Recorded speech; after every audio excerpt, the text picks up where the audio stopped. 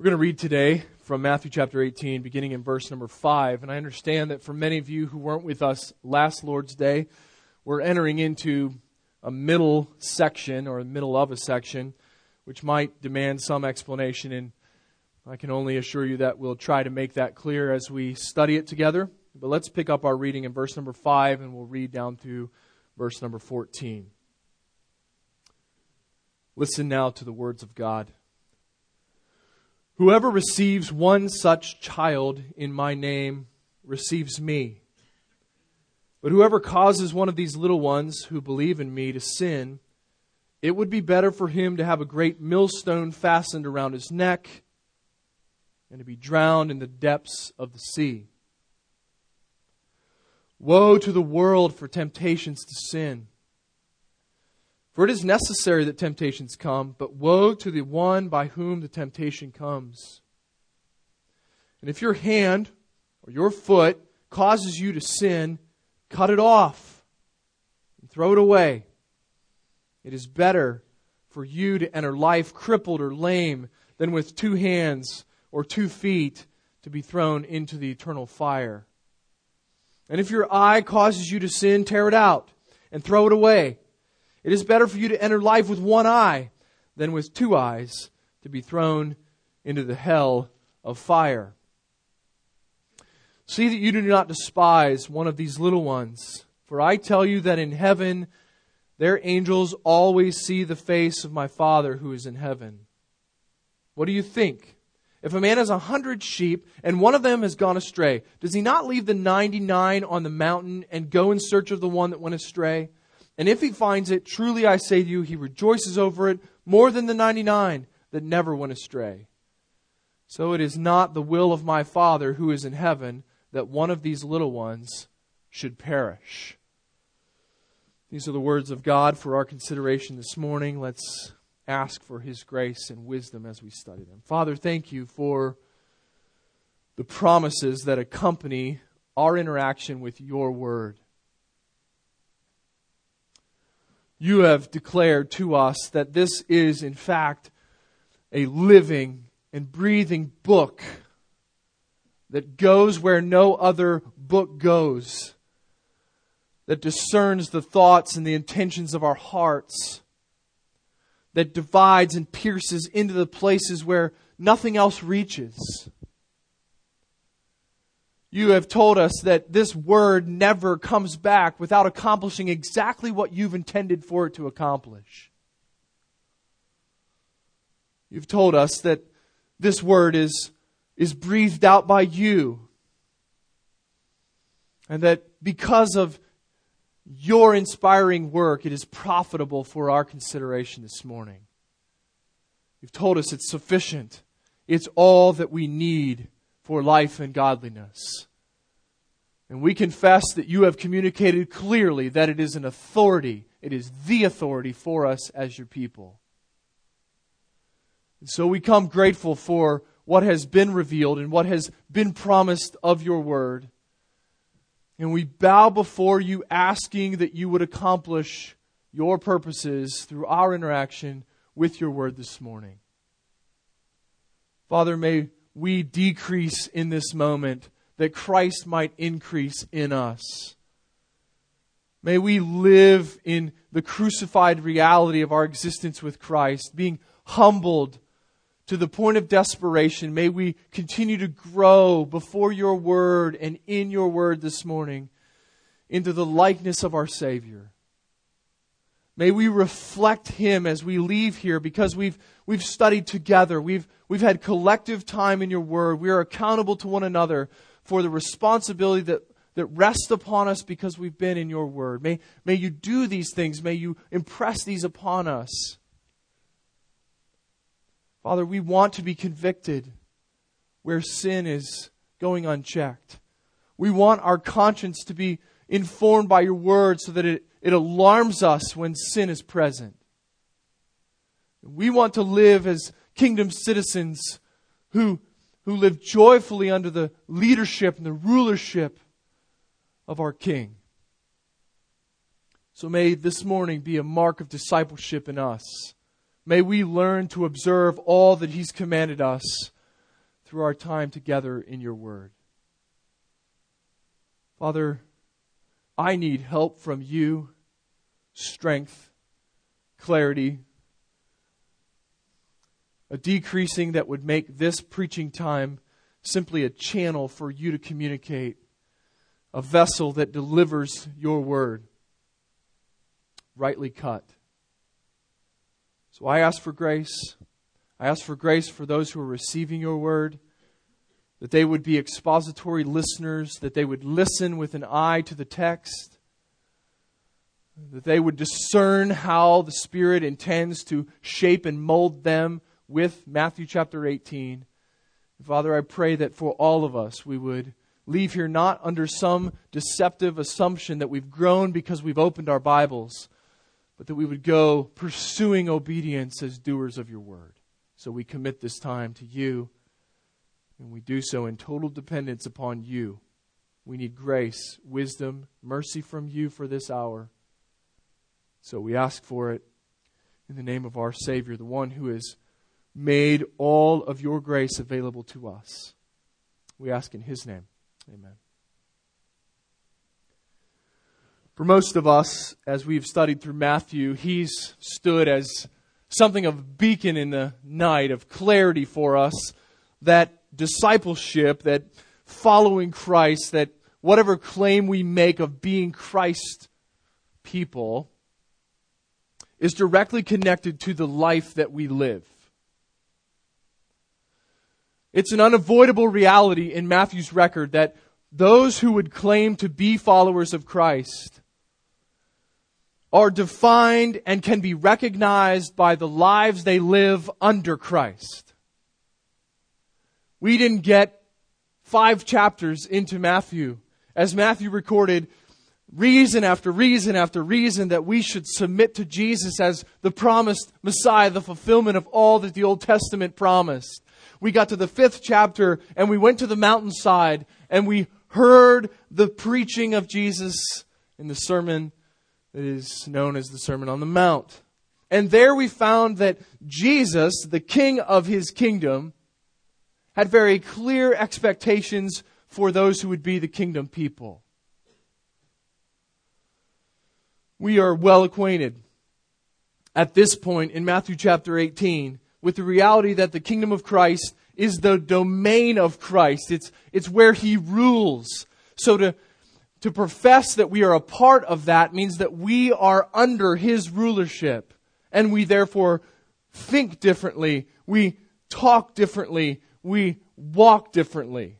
Our lives are affected by the gospel. The gospel brought us under our King Jesus. And we joyfully live in submission under His authority. Those who will be the subjects of the King will be His subjects both by confession and application of the gospel.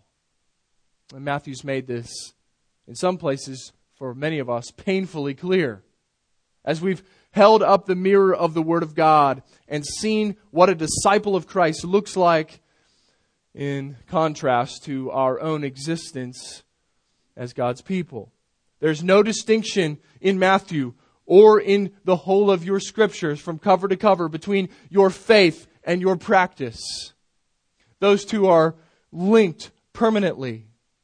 There is one saving faith, and James tells us that saving faith is living faith. It's obedient faith. So faith that is the starting place of a relationship with Christ is always then proven by the fruit that it bears. Always.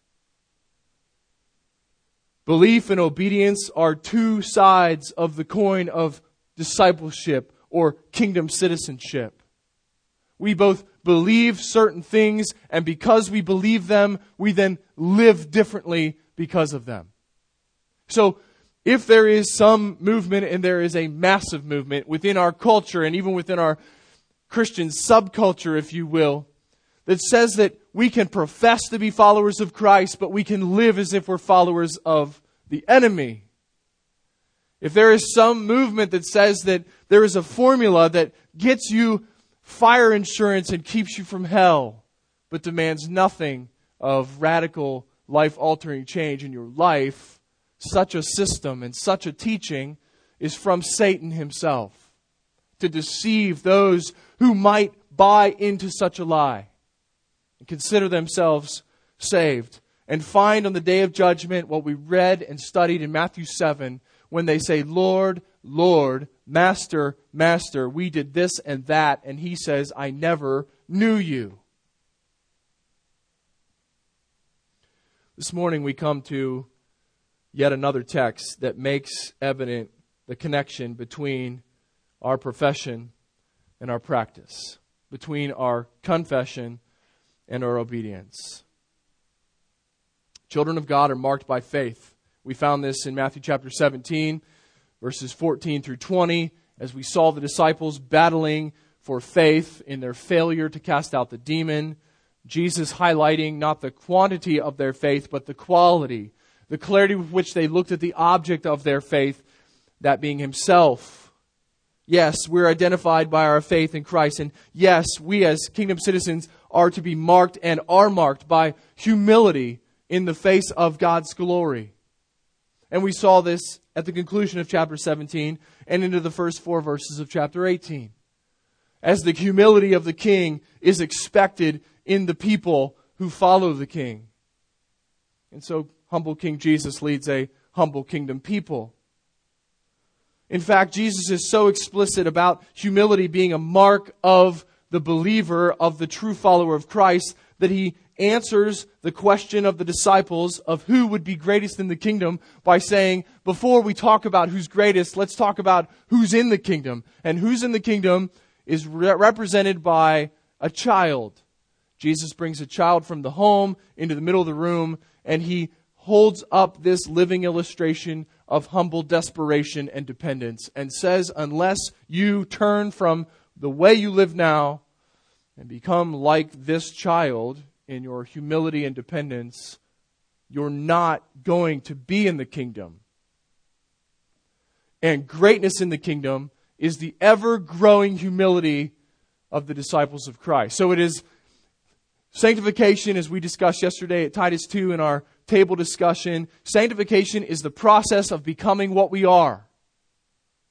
We are marked by humility at the front end of our conversion, where we are brought to the end of ourselves. Matthew 5:3 says we are bankrupt, we are destitute, we're dependent. And sanctification is the putting on of that humility until the culmination in glorification, where we'll see Him and be like Him. And sin's presence will be forever removed, even as its power has already been removed for us as followers of Christ. So truly, faith and humility are marks of the people of the kingdom. But those are internal qualities, and they can be and they are measured by external realities. So internal qualities are measured on the outside. They are seen. There is a test ground. There is a proof in the pudding. There is fruit on the tree that distinguishes what is going on in the root system of that tree. And so what Jesus does in this portion as we move into this final section of teaching from Jesus, and as we glean wisdom from heaven by hearing Him carefully and by watching Him carefully, what Jesus does in these verses, beginning in verse number 5 and carrying us through chapter 18, is He outlines for us how we live then and respond to others as those who are true children of the kingdom. So if we're going to put an overarching theme on this portion, especially verses 5 through 14, which we read this morning, it would be this. A professing believer's relationship to Christ's people is evidence of his or her relationship to Christ. Did you catch that? Your relationship as a follower of Christ to the people of Christ is in direct connection and proves your relationship to Christ. Jesus uses shocking pictures for us and shocking words for us to drive home this simple reality.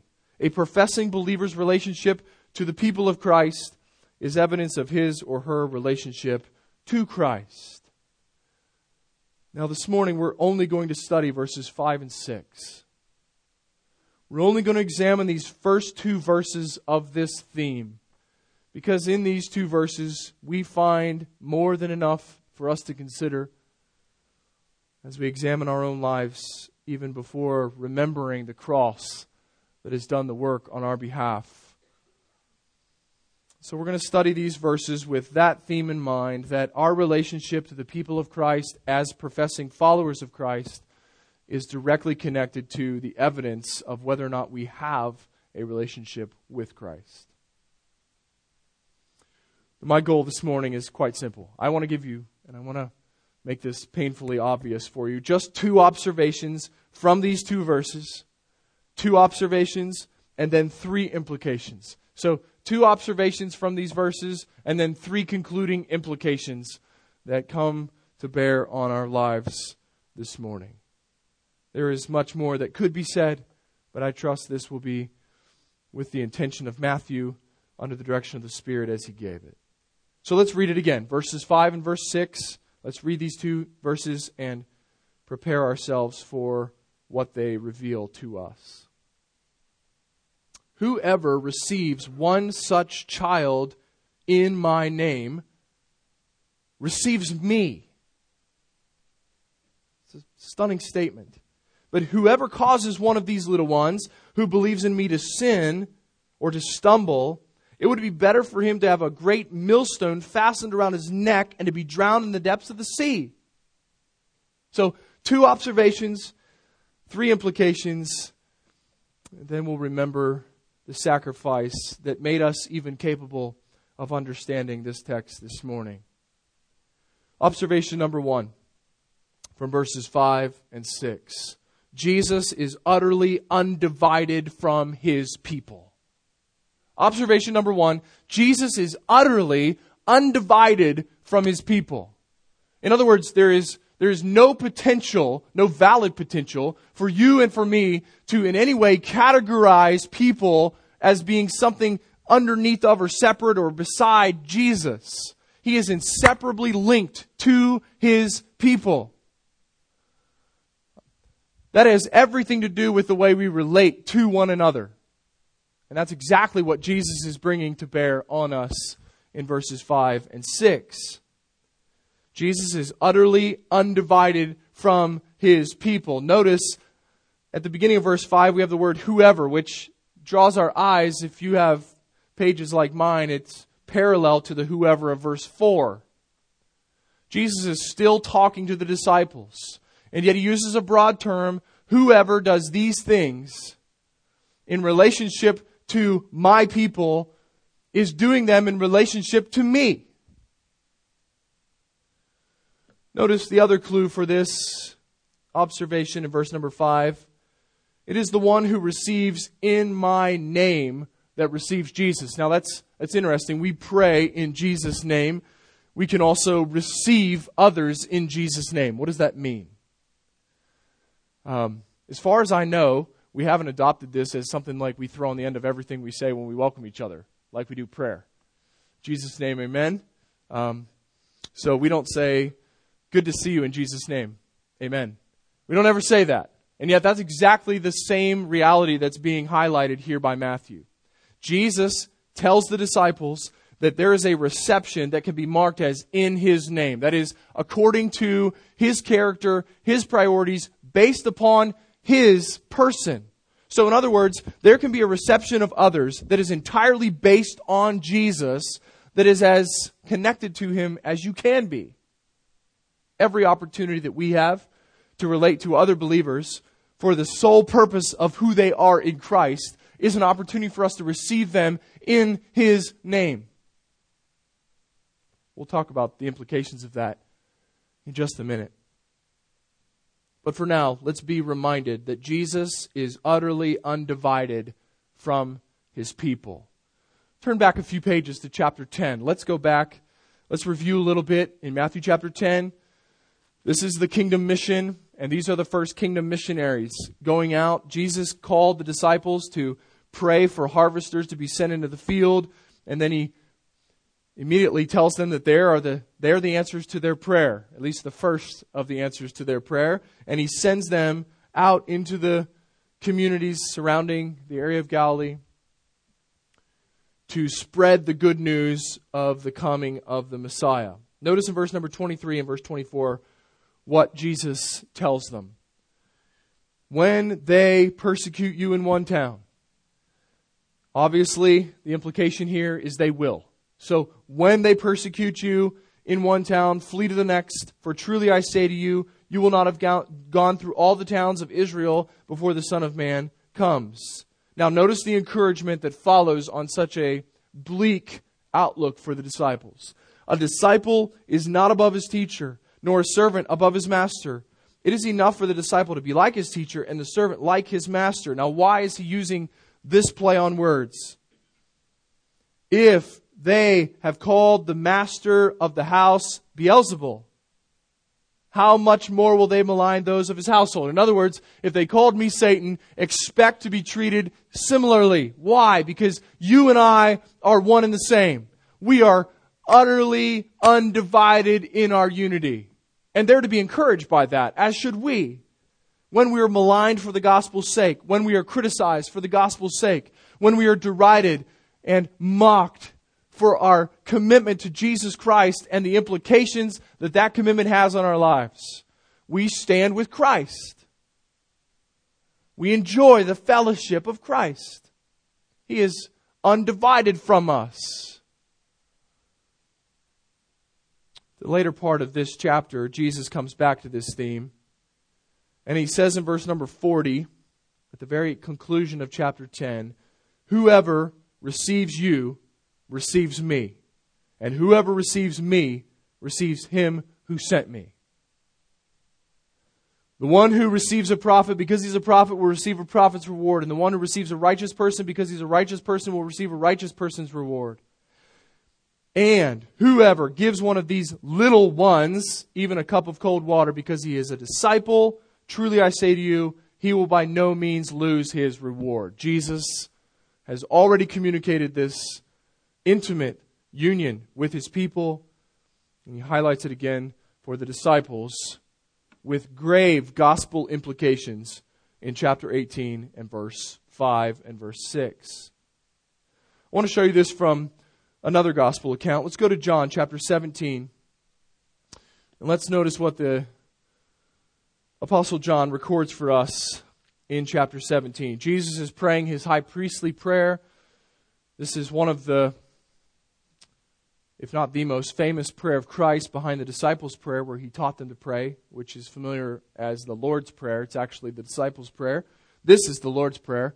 This is when he prayed, and this is how he prayed. Notice what he asks of the Father in verse 20. I do not ask for these only, that is the 12,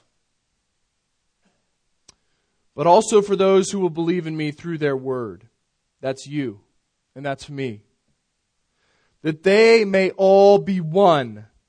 What kind of unity is supposed to be represented within the body? Just as you, Father, are in me and I in you.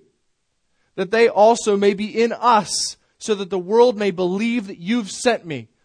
So the people of God are intended to be so intricately unified that it is a Trinitarian unity that marks the people of God.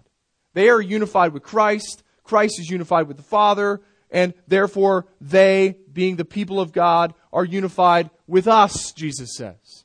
And why is this unity so critical? Because it is this unity that will cause the world to see that Christ was in fact the Messiah. Jesus is utterly undivided from his people. Notice what he goes on to say in this prayer. The glory that you have given me, I've given to them, that they may be one, even as we are one. I and them, and you and me, and they become perfectly one, so that the world may know that you sent me, and love them even as you loved me. Father, I desire that they also, whom you have given me, may be with me where I am, to see my glory that you have given me, because you loved me before the foundation of the world. O righteous Father, even though the world does not know you, I know you, and these know that you have sent me. I made known to them your name, and I will continue to make it known, that the love with which you have loved me may be in them, and I in them. You see this? Jesus just goes back and forth and around, and this is the way John records anyway. Jesus consistently going in this circle of saying, Father, I pray for unity to be a reality amongst my people, because I'm unified to them, and I'm unified to you, and they're unified in us. So there's no disconnection. We cannot categorize people within the family of Christ, those who are true followers of Christ, saved by grace through faith in the finished work of Jesus. We cannot in any way relate to them as if we are not relating to Jesus. Now that's a stunning concept. You see, a professing believer's relationship to Christ's people is evidence of his relationship to Christ. In other words, the faith and humility that mark the inside have an external proof. They have fruit, and it is bound up in the relationship of Christians to one another. So back to Matthew chapter 18. Observation number 1, Jesus is utterly undivided from his people. Observation number 2, your relationship to Jesus' people is undivided from your relationship to him. So let's turn the corner just a hair more personal. Your or our relationship to the people of Christ, therefore, is directly connected to our relationship to Christ. So it is impossible to say, I have a healthy relationship with Christ if you have an unhealthy relationship with Christ's people. It's impossible. It is not feasible that you can be growing in a vibrant relationship with Christ while you are not growing in a vibrant relationship with his people. And that's what Jesus says. I responded to some email last week because I put something on the internet from verse 3 of chapter 18 where he says, unless you turn and become a child. And I said, if you come as an adult, you go to hell. Somebody said, I don't understand what you're trying to say. I'm not. I'm just flipping around the same statement that Jesus has made. This is what Jesus says in verse 3, and now this is what Jesus says in verse 5 and 6. Our relationship to the people of Christ is utterly undivided from our relationship to Christ. Notice what we find in verse number 5. Whoever receives one such child in my name receives me. So let's pause there. The reception of the followers of Christ in the name of Christ is equal to receiving Christ. Now we have a number of hang-ups when we study our Bible, right? And one of them is colloquial Christian lingo.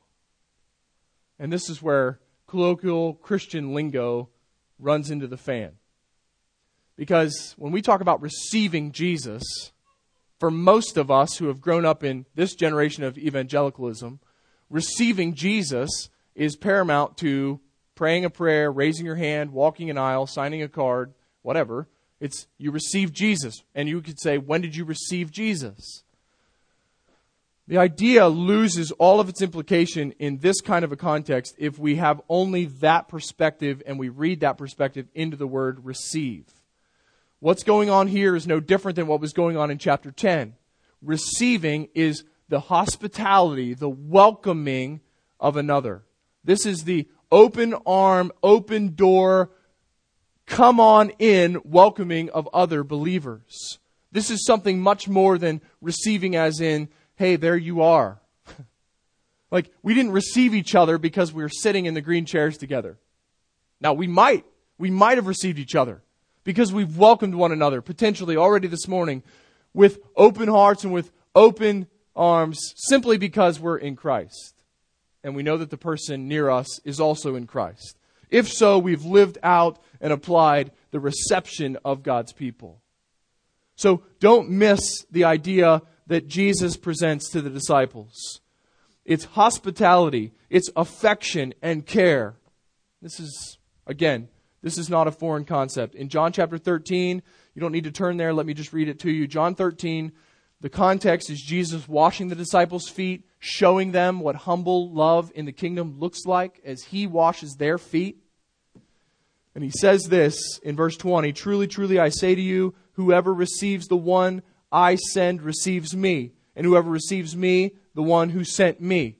So there is an open arm connection point to the way you respond to other believers, the way I respond to the believers around me, in my relationship to Christ, and ultimately then my relationship to the Father. You see, you and I don't have a relationship to the Father other than enemy condemned to die if it weren't for Christ. So if Christ is mediating between us, then everything we do toward the body of Christ has direct implication on our relationship to Christ, which has direct implication on our relationship to the Father. So observation 1, Jesus is utterly undivided from His people. And observation number 2, therefore, our relationship to Christ's people is undivided from our relationship to Him. Notice the negative in verse 6. But, in contrast to verse 5, whoever causes one of these little ones, same picture, same child, representing the disciples who are a part of the kingdom citizens who are humbled, whoever causes one of these little ones who believe in me, there's the defining quality, the children of the kingdom, that's all of us who are in Christ, whoever causes one of these to sin, literally the Greek word is to stumble. It would be better for him to have a great millstone fastened about his neck, maybe drown in the depths of the sea. The idea here is a contrast. So the parallels and the contrast in these two verses help us understand what it means when Jesus says causes to stumble.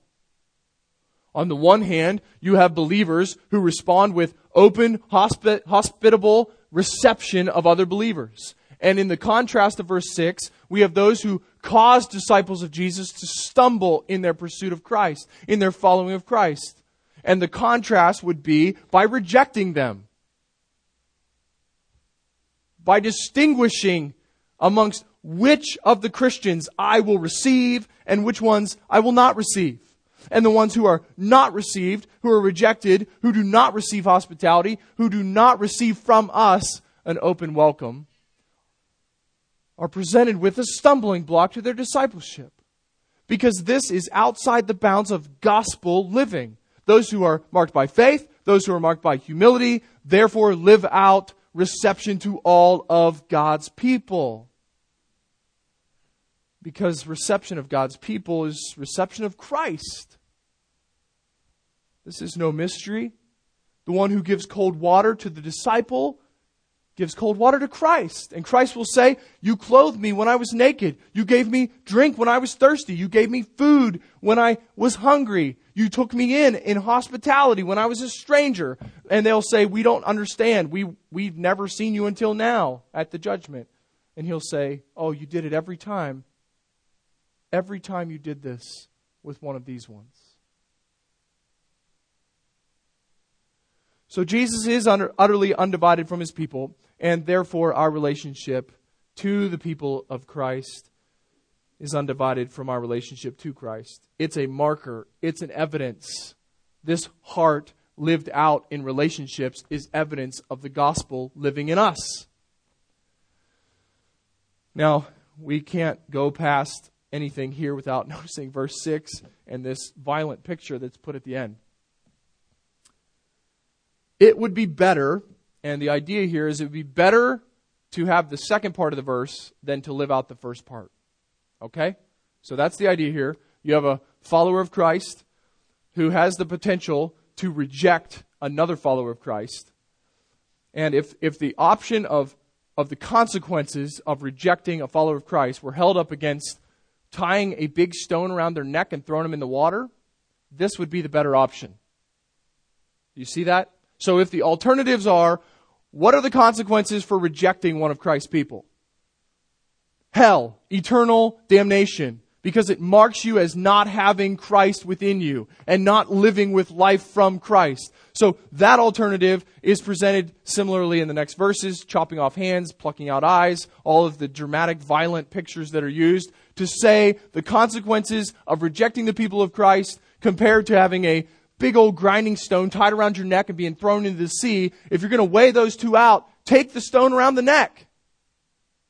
I mean, if we don't get the seriousness of what Jesus is telling the disciples from that picture, then we desperately need to examine our hearts. A millstone was not a grinding stone. This isn't like a Houdini trick where you get the millstone off. This was a stone that was pulled by donkeys. And they would twist this thing around and grind up massive amounts of grain. So go ahead and tie the chain on and put that stone around your neck and be thrown into the deep sea. The idea here is immediate physical death would be better than for you to live out the first part of verse number 6 and cause one of the little ones who believe in Christ to stumble, sin, to be stumbling in their course. So, a professing believer's relationship to Christ's people is evidence of their relationship to Jesus Christ. And that's seen in these two observations. He's utterly undivided from his people, and therefore our relationship to his people is utterly undivided from him. Now, 3 implications from these 2 verses. Just 3 of, no doubt, countless implications.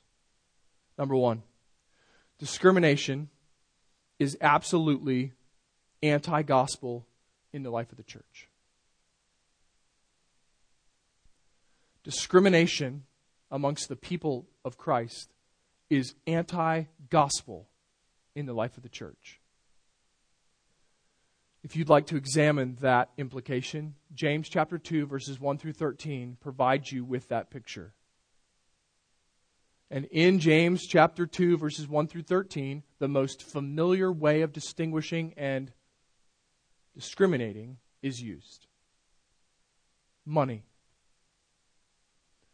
You see, if your reception of individuals within the church is related directly to some other reason for receiving them besides the name of Jesus that they wear on their jersey, then you are fundamentally living in an anti-gospel way. So if you withhold reception from some, either indifferently by not pursuing them, or actually overtly as they pursue you, you resist them because of some other reason, whether it be their social class within our American culture, whether it be their gender within our culture. So I don't relate to anybody who's not in my situation, whether it be stage of life. Whatever the distinction is, discrimination in reception of the people of Christ is anti-gospel. And it must be seen as such at Grace Church. And our conscience as a church must be awakened to this. If there are people within our midst who are not received because they look a certain way, act a certain way, or I just think they would act a certain way because of what they look like or because of what I know about their past, we are relating not in the gospel, but in our flesh. And that's wicked. And it's anti-gospel. It flies in the face of why Christ saved us. To be one as He and the Father are one. And in being one, we're one with Him and we're one with the Father. And we make evident in our unity that Jesus is in fact the Messiah. The one who provides this kind of radical change of life. This kind of radical perspective altering change. Number 2 implication. Hospitality for the sake of Christ is an evidence of Christian life. That is, life within. Hospitality for the sake of Christ, opening your life for the sake of Christ, with the people of Christ and with those who are not the people of Christ. Hospitality in your scriptures, and particularly hospitality with those who are within the body of Christ, is an evidence of Christian life. Again, if you'd like to study Romans chapter 12, the second half of the chapter, particularly verse number 13, commands us to seek to show hospitality. So when we come to texts that tell us Jesus is undivided from His people, and therefore we in our relationships to His people are undivided from our relationship with Him in those moments, one of the implications is I cannot discriminate amongst the people of God who I like and who I'm willing to serve and who I'm going to open my arms to. I mean, I can't say, listen, I would love to connect, but you sit on the west side of the little theater, okay? I mean, come on. You're pushing me outside of my box here. we're culturally different. You sit over there, and I sit over here. We can't do that. We can't do that on any level. And secondly, when we don't do that, and when we live out hospitality without discrimination toward the people of Christ because they're in Christ and in His name, then we actually put on display life from inside. So what's on the inside gets shown on the outside when we're hospitable. That's what we're commanded to do as a result of the gospel's work in us, Romans chapter 12.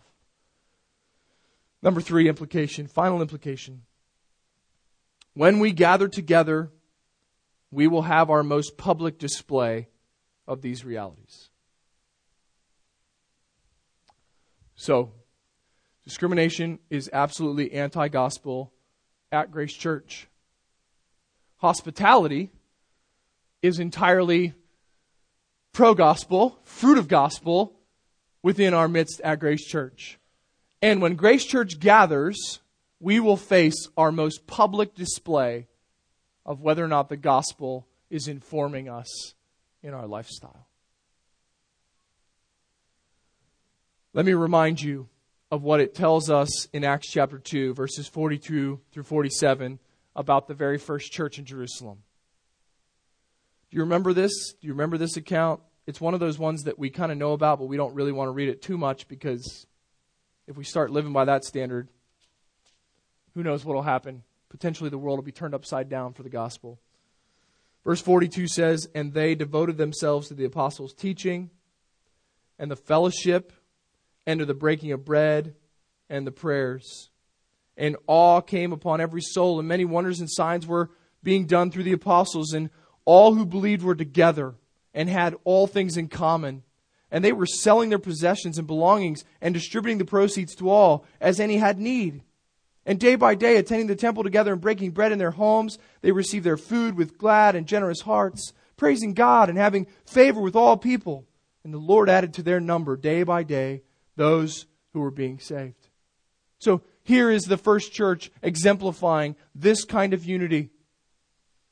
This reception of one another in the name of Christ, which levels the playing field. I remember as an athlete in high school, particularly in soccer season, if we were playing a team that was way better than us, okay? And let's just face it, we might not say it in the moment, but we know when the team's better than us. So when the team was way better than us, we hoped that it rained. We really hoped that it rained. And I mean, I want it to rain buckets. Why? Because when you play soccer and it pours rain, it is the great neutralizer. It equalizes everybody.